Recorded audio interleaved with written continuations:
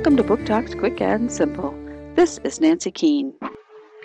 This is the story of Elizabeth, a 2-ton elephant seal who lived in Christchurch, New Zealand. The people of the city loved seeing Elizabeth in the river or along the banks enjoying the sunshine. They knew not to go near her since she was a wild animal. Everything was great until Elizabeth discovered the road.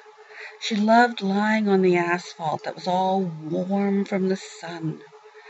But cars also used the road, and it was decided that the time had come for Elizabeth to join other elephant seals in the ocean.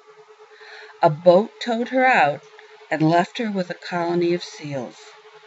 But Elizabeth was not happy. Elizabeth, Queen of the Seas by Lynne Schwartz and Wade Books, 2014.